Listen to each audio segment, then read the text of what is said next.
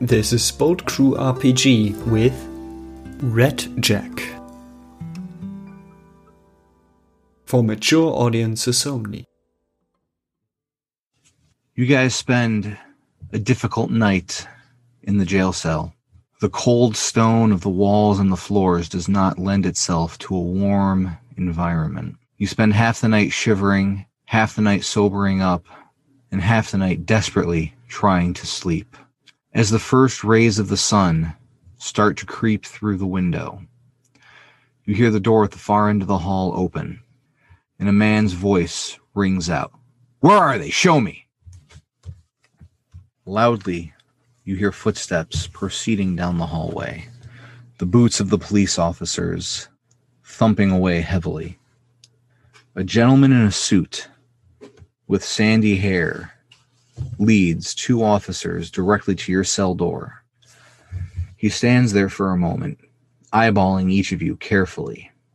When his eyes land on your injury, Percival, he turns to one of the officers. "Go get a doctor. Let's get him bandaged up." He looks carefully at you, Gabriel, and sneers a little bit. "I'll take the soldier first." The officer, the policeman, opens up the cell, roughly grabs Percival by the arm. "Come with us," and half drags you out of the cell. He is careful to close it and lock it afterwards, leaving Gabriel alone with the unconscious drunk still across the hall. Percival, you are led through the precinct house, past a multitude of uniformed officers and folks in plain clothes. You see a secretary or two, properly dressed in the voluminous dresses of the day. They finally lead you to a small white room. The walls are white, the floor is white, everything is painted white, even the inside of the door. A plain but deeply scarred and weathered wooden table with 4 chairs around it, square wooden table, with a chair on each side, also wooden, stands in the center of the room. A barred window on the opposite wall from the door allows plenty of light to enter. The officer shoves you into the chair against the far wall just beneath the window. The gentleman in the suit takes a seat across the table from you. The officer turns and locks the door with you, himself, and the gentleman in the suit inside. The gentleman in the suit pulls out a cigarette and lights it. He allows himself 2 deep, calming puffs off of his cigarette, exhaling the smoke through his nose while he takes you in, Percival. From his pocket, he pulls out a little notebook and a wooden pencil, freshly sharpened. He leans back in the chair, crosses his legs, places the notebook on his knee, and takes a deep breath. "All right, son, what's your name?" Private Percival Stokes. Private? What are you doing here, not on base? I requested leave and I was granted it. I pretended to come visit Boston, visit friends, family. Do you always kill someone when you're on leave? I did not. Is a man truly dead? I didn't think No, I did not mean to kill anybody. Oh, so you did kill her. You just didn't mean to. No, I did not kill her. I did not kill the woman. Me and my friend Gabriel, we were walking across the Boston Commons after we had been reconnecting after some time away. We just both gotten back into town today. We went out, had eaten, drinking. We went across the Commons. We heard a scream. I ran to investigate. There was a man who was crouched over a body. Yes, your accomplice. No. He attacked me. Just personal justice, like his chest. Like he attacked me. He cut me across the chest with that cleaver of his. I defended myself with my knife, and then next thing you know, he collapses on the ground, and then the police show up. So you were with your accomplice in the common, murdering a woman. The two of you had a fight, and you killed him as well. Is that what I'm hearing? That's what you're saying. That's not what you're hearing. Are you sure about that, son? I am sure about it. I did not kill anyone. In fact, I don't even think I killed the murderer. I only got him across the shoulder. And unless his heart was somehow up on his shoulder, I don't think that could kill a man. Well, the only wound on the tramp was the one caused by your knife. He had a cleaver. Did you not see the cleaver he had? Did you not see? Would there have been marks on the body from the cleaver? Not on his body. Well, but on her. You said it was a woman. The woman's body that would have been on her body. How long were you standing watch for him? You can ask down at. I tried list the name of the pub me and Gabriel were at. But we've been out down there sitting and drinking for hours. We'll just call it cheers for humor's sake. Yeah, I was at a ton of cheers. You can ask them. They will tell you that we spent hours there. We'll see what they say. Did anyone see you there? Well, I know I saw Gabriel when I went at the train station. He had some of his friends who they just got back from New York. At the pub? No, I met. So it was just you and your accomplices at the pub? Not my accomplices, just Gabriel was there. I did. Who was a newspaper man tried to talk to us. Told us we actually talked about the murderers at the time. Some junior reporter, don't remember his name. So no one can place you at the pub except this unnamed junior reporter and your other accomplice. Okay. Well, I'm pretty sure if you ask around at the place, they could tell you that they saw a soldier and another man, sitting there for several hours last night. They could tell you that I was there. Okay. What were you doing in the common? We were walking back. We just left the pub. We're walking back, and I assume we were going to part ways, and then go back to our respective homes, and meet up. I was planning to go meet my family, go to sleep, then get up and tend to business, whatever I wanted the next day. I'm on leave. In fact, I think actually we talked about how maybe talking to one of you people about the murders we just heard about. You're a bit nervous for a soldier, aren't you? Sir, at that point you see my personal soul collect himself. I have spent possibly one of the most tumultuous days of my life yesterday and night, and now I find myself in a cell being accused of being a murderer when I have done nothing of the sort. That tends to make one... Well, my men found you and your friend standing over two bodies. What would you think in that circumstance? Percival's quiet for a bit of that, and he's like, well, if you had heard properly, you would have heard that Gabriel, he was yelling for the police even as I was being attacked, and that... Well, we heard someone yelling for the police. Well, how about this? If you could tell what marks are made on a person by what weapon is used, right? You will find that the only blood, you will find the only mark that was caused by my knife was on the murderer. I only attacked him with my knife. There was no possible way there'd be any evidence of me attacking that poor woman. Let's follow this fanciful tale of yours. So you're walking on the common, and you just happen to stumble across a murder in progress? We heard a scream. It was foggy. We couldn't see clearly. We both heard a scream quite clearly of a woman, and then we heard violence being committed. And then we got closer. There was next to the tree we found found the murderer currently still attacking the dead woman's body. I suppose she might have still been alive. I don't know. We caught him mid attack. Take a deep breath and describe the scene to me in detail. Everything you can remember. Do you want me to do that, or do you want me to just sort of say he does? I would like you to play it out. Okay. So, me and Gabriel, we had just left the pub. It was a foggy night. We were both walking across the grass in the commons. We couldn't see very far, but we could still see recognize shapes of people walking across. I think we passed a man walking his dog. I know that. We went deeper into the park, the commons area. We heard a scream. It sounded like, I think we heard the sound of the cleaver hitting that poor woman's body. We heard the man. We heard the man's effort as he smashed into her. it seemed to be coming from a tree ahead of us. We couldn't see anything yet. I ran ahead to get closer to it.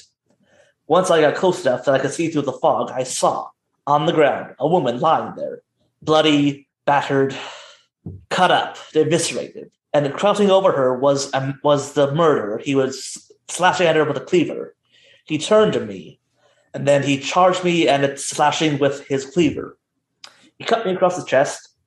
Then, relying on my training, I grabbed my knife that you saw me with. I slashed him across the shoulder. Then the next thing I know, he collapses on the ground, and then my friend I see comes up behind me. We both briefly stand over his still moving body. I don't know if he was unconscious from the pain or what, and then the police come in and take us away. Oh, he's dead. He's dead. He's dead. Did you hear anything? Was anything said? I heard him mutter and growl, and I think he hissed at me, like when I hit him, but no, there were no words said from, no words like I understand came from his mouth. And that's everything that you saw. And then you see Gabriel, and first of all, he you can see like sort of debate with himself about mentioning the blue eyes before he says, I tell you what in the fog and the light, it looked like his eyes were blue, but then when he collapsed down, it seemed like maybe I did kill him. Then it looked like the light left his eyes more literally than I normally would have thought. But that's all I saw. Blue eyes in the. That's it. See, we spoke to the dog walker, and he recalls two young men walking into the park out of his view, and then suddenly hearing a scream. You and your friend meet the description of those two young men. That would be accurate, because I told you we did pass a man. I think he had a dog walking a dog. But if we had murdered that poor woman, why did the man not, or did the other man not scream for help? I got him across the shoulder, but the thing there's be plenty of. I didn't attack it, enter his throat of any kind. There would be plenty of opportunity for him to, let out a scream or yell, call out for help. The gentleman in the suit leans forward, takes a final puff off of his cigarette, and stubs it out on the table. He pulls out a small kit from his pocket and starts rolling himself a new one. When he finishes rolling it, he leans back again, lights it, and takes a nice deep breath. He looks over his notes for a minute. And you would swear to that under oath? I would. There's a gentle knock at the door. The officer at the door turns, unlocks it, and opens it. You hear from outside the room, "Sir, the doctor's here." The man at the table, "Good, let him in." In walks a very young doctor, baby-faced, with the beginnings of a beard, carrying the stereotypical black doctor's bag. I heard someone might need stitches. Yeah, take a look at this soldier, Doc. Oh, okay. The doctor comes around the table. I'm going to need you to remove your shirt, sir. Very well. He unbuttons the shirt and takes off. It's like, it's ruined anyway. He looks it over. He pokes at your chest. It stings. He opens up the bag, pulls out an amber-colored bottle, pulls out the cork, tips it onto a rag that he pulls out subsequent to the bottle, and starts dabbing the wound with the damp rag. It stings like a motherfucker as he does so. Yeah, that person literally hisses with the pain after with the dabs. When you hiss, the doctor pulls back. Oh, I'm sorry. I should have told you that this might hurt a little. I need to finish cleaning the wound. Is that okay? Just keep doing what you're doing. I'm not gonna hurt you. Oh, okay. And he goes back. He cleans the wound. He gives it a close look. I think just some bandages should be good. It's not too deep of a cut, but you'll probably have a scar. That's fine. And he pulls out another amber bottle with an eyedropper and starts dripping something into the wound. What is that? It's just to help keep it from getting infected. Oh, okay. And then he pulls out a couple of thick pads of cloth and a roll of bandages and starts wrapping the wound. It'll probably take a while to heal, maybe a couple of weeks, but you should be okay. Good. I must say, I did not expect to be injured in the uniform in this specific set of circumstances. So the chuckles to himself about that. Oh, okay. The doctor finishes up, packs all the leftovers back into his bag along with the bottles, turns to the man at the table. Do I just, with the clerk, the guy at the table, yes, with the clerk, every time with the clerk. Oh, okay. And the doctor hurries out of the room. Nervous man, wasn't he? He's new. The officer closes and locks the door after him. So your story, let me get this straight, is that you were at Cheers for a multitude of hours. Yes. Drinking yourself stupid with a friend of yours. Yes. And you just happened to come across a murder on the common as you were walking home. Yes, all this on my very first day back in Boston after a good number of months out of the state. And the murderer is a snarling madman who attacked you as soon as he was finished with the woman? As hard to believe as it may when you say it out loud like that, but that is the truth. That is exactly what happened. And then you nick his shoulder, his eyes change color, and he dies. Unless you lied to me and said he's not dead, then I only know he's dead because you told me he's dead. So yes, that's what happened. I can walk you down to the morgue if you'd like. Well, why not? Percival, sort of collects himself. That all those events are correct. Yes, I wouldn't even know what to look for on the body. I did not receive medical training. And you will swear to that under oath. Yes, I'm sure my friend will do the same thing. I think we're done here. Take him back to the cell. The officer by the door unlocks it, walks over to you, lifts you up under the arm, and halfway drags you out of the room. By the way, do I get my shirt back or I guess. Okay, yeah. Ruined shirt's better than no shirt. The officer reaches over, grabs the shirt, and just sort of whips it over across your shoulder. It's hanging on your right shoulder. All right. They march you back to the cell.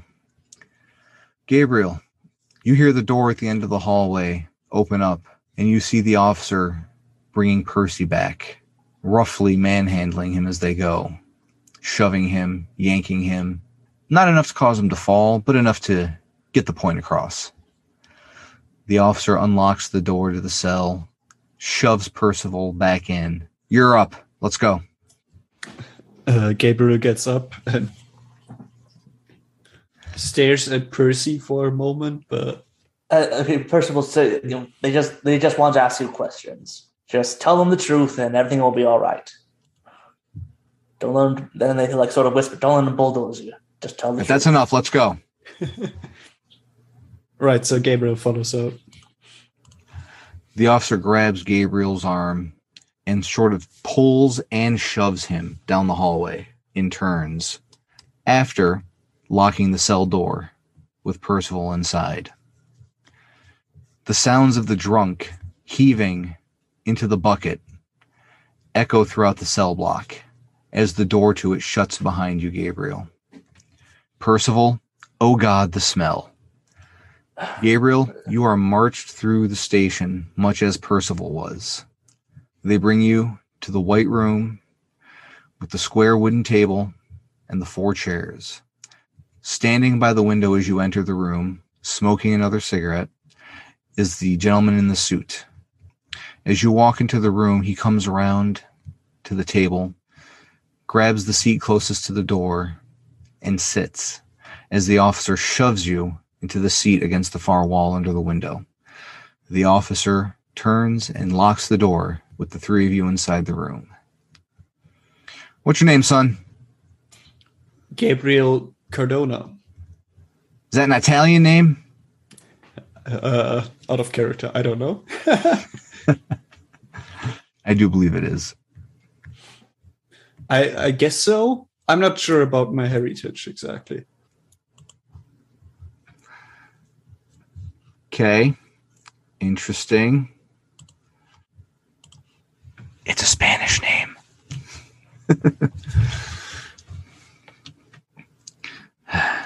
Some people. All right, Mr. Cardona. I'd like to know why you and your friend there saw fit to murder 2 people on the green last night, or the common last night.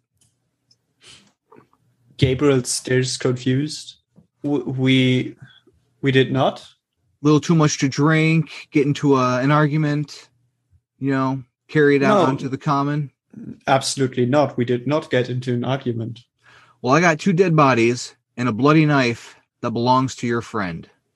Yes, the 2 dead bodies are of the woman that was killed by the madman that then attacked my friend Percival as he ran to help. Oh, he ran to help by stabbing someone.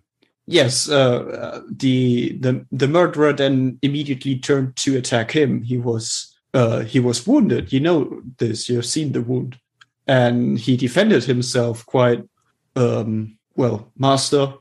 Well, no, the tramp is dead. Yes, exactly. He was a murderer. See, I'm not so sure about that point. Maybe you guys are out drinking. You find a lady of the night at the pub.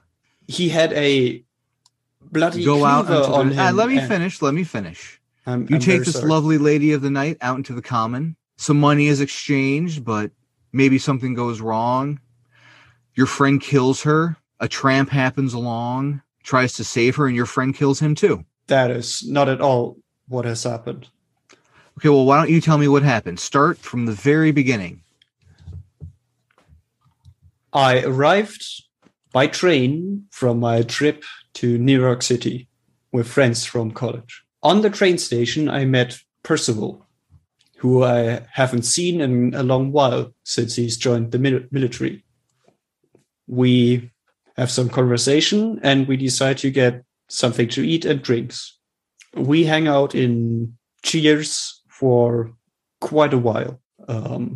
Eventually, it turns late. We want to head home. We cross through, what's it called? The Commons? Yep, Boston Common. We cross through the Commons and we hear a scream in the distance and the sounds of, a struggle, a fight of sorts, but we can't exactly make out details. Percy runs into the distance. I lack the training that he's gotten, so I trail behind. I see a figure of sorts with a weird blue glow that attacks a woman violently. I yell out for help and try to follow suit behind Percival. He is attacked by the figure and yells out in pain, but he retaliates with his knife and the figure drops to the ground. I continue yelling for help until I hear the police is getting closer, and I check on my friend. He's wounded, but I can tell the murderer that he pursued is dead underground. And then we get, thrown into the jail cell for the night. I'm sorry, did you say a glowing blue? Yes, from the eyes, I believe. Now, how much did you have to drink that night? A fair bit. I wouldn't have trusted my eyes if my friend Percival didn't also mention it to me. Do you have any other habits besides drink? You have found cocaine on me, and I do enjoy it on occasion. He pulls out a little kit, sets it on the table, starts rolling himself a cigarette. He pulls the one that he's been smoking out of his mouth and uses it to light the new one before stubbing the old one out on the table. He flips through his notes for a minute, turns to the officer. Take him back. The officer comes around the table, hoists you up, one hand under your arm. Let's go. Unlocks the door and shoves you through it. He marches you back through the station. As you go through the station, you catch a face that you recognize. You see that young junior reporter from the night before, talking to two officers with a notepad in hand, eagerly taking down everything they're telling him. And before you can say anything, you're shoved along. The door to the cell block opens, the door to the cell is opened, and you are shoved inside. And as you get into the cell, barely keeping your balance from the shove the officer gave you, the horrifying smell of the drunk's bucket hits your nose. The officer coughs once as he locks the cell door behind you, and he quickly exits the cell block, locking the door behind him. Percival is there, watching you get shoved back in. And apparently, he's trying to keep his stomach from erupting. Scene's on you guys. I assume Gabriel is trying to hold his breath, but failing to do so. I mean, you do need to breathe. Yeah, it's kind of important. So, yeah, well, gagging on the, try not to gag on the smell, Percival would say, so that man in the suit talked to you too? Yeah, crazy. He thinks you did that to this woman. Yeah, well,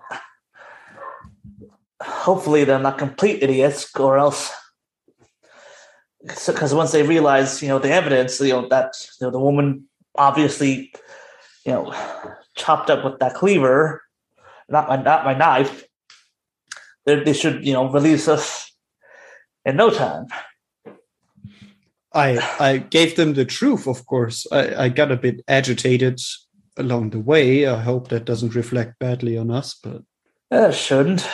But how did the murderer die? I mean, I just got him across the shoulder. I've met men who've had worse.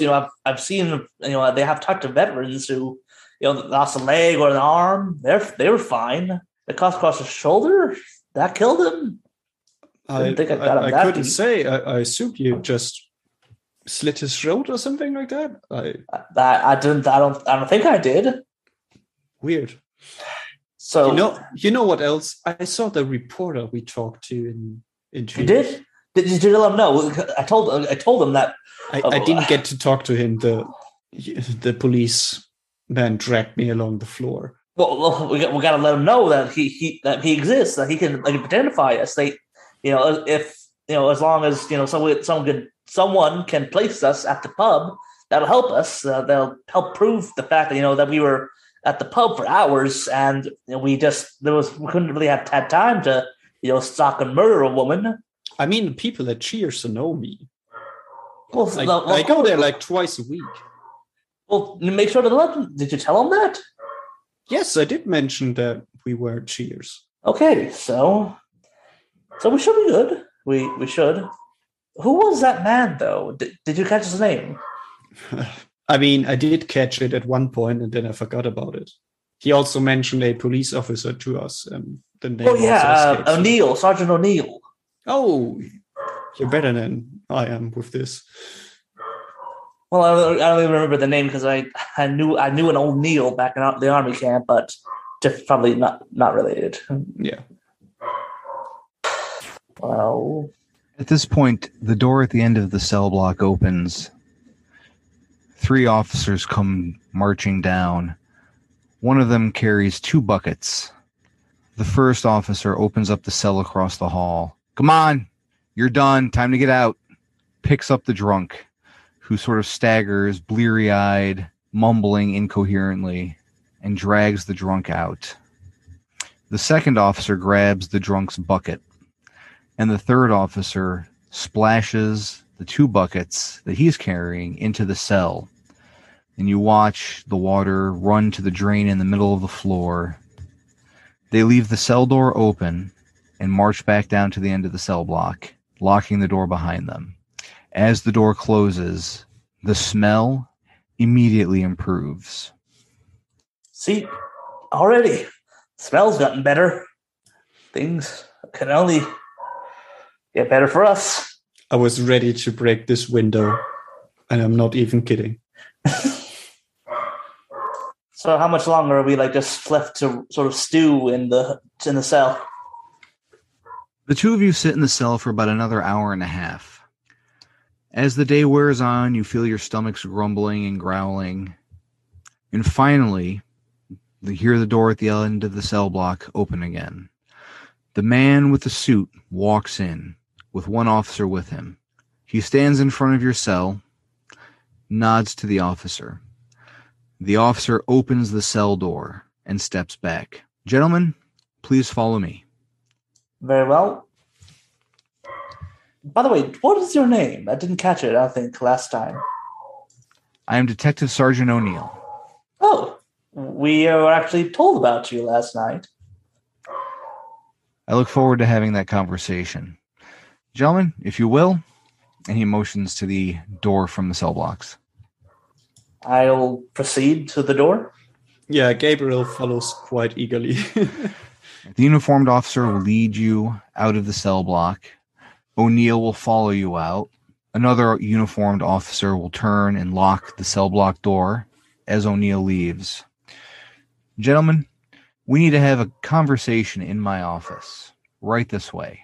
Want to find out more about the story? Join our Discord channel. The link is in the description.